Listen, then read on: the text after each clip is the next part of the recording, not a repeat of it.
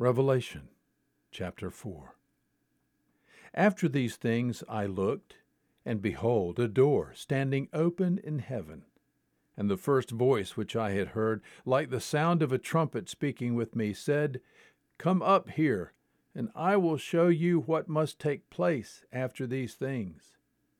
Immediately I was in the Spirit, and behold, a throne was standing in heaven, and one sitting on the throne. And he who was sitting was like a jasper stone, and a sardius in appearance. And there was a rainbow around the throne, like an emerald in appearance. And around the throne were 24 thrones, and upon the thrones I saw 24 elders sitting, clothed in white garments, and golden crowns on their heads. And from the throne proceed flashes of lightning, and sounds, and peals of thunder.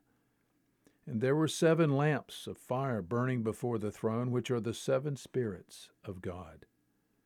And before the throne there was, as it were, a sea of glass like crystal. And in the center, and around the throne, 4 living creatures, full of eyes in front and behind. And the first creature was like a lion, and the second creature like a calf. And the third creature had a face like that of a man, and the fourth creature was like a flying eagle.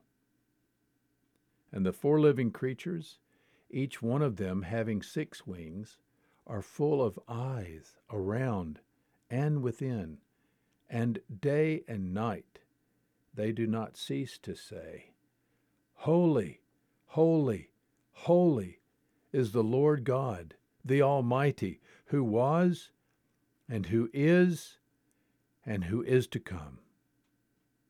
And when the living creatures give glory and honor and thanks to him who sits on the throne, to him who lives forever and ever, the 24 elders will fall down before him who sits on the throne, and will worship him who lives forever and ever, and will cast their crowns before the throne, saying, Worthy art thou, our Lord and our God, to receive glory and honor and power.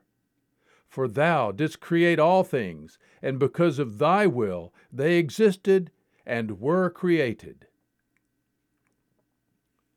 Revelation chapter 4. There is good news today.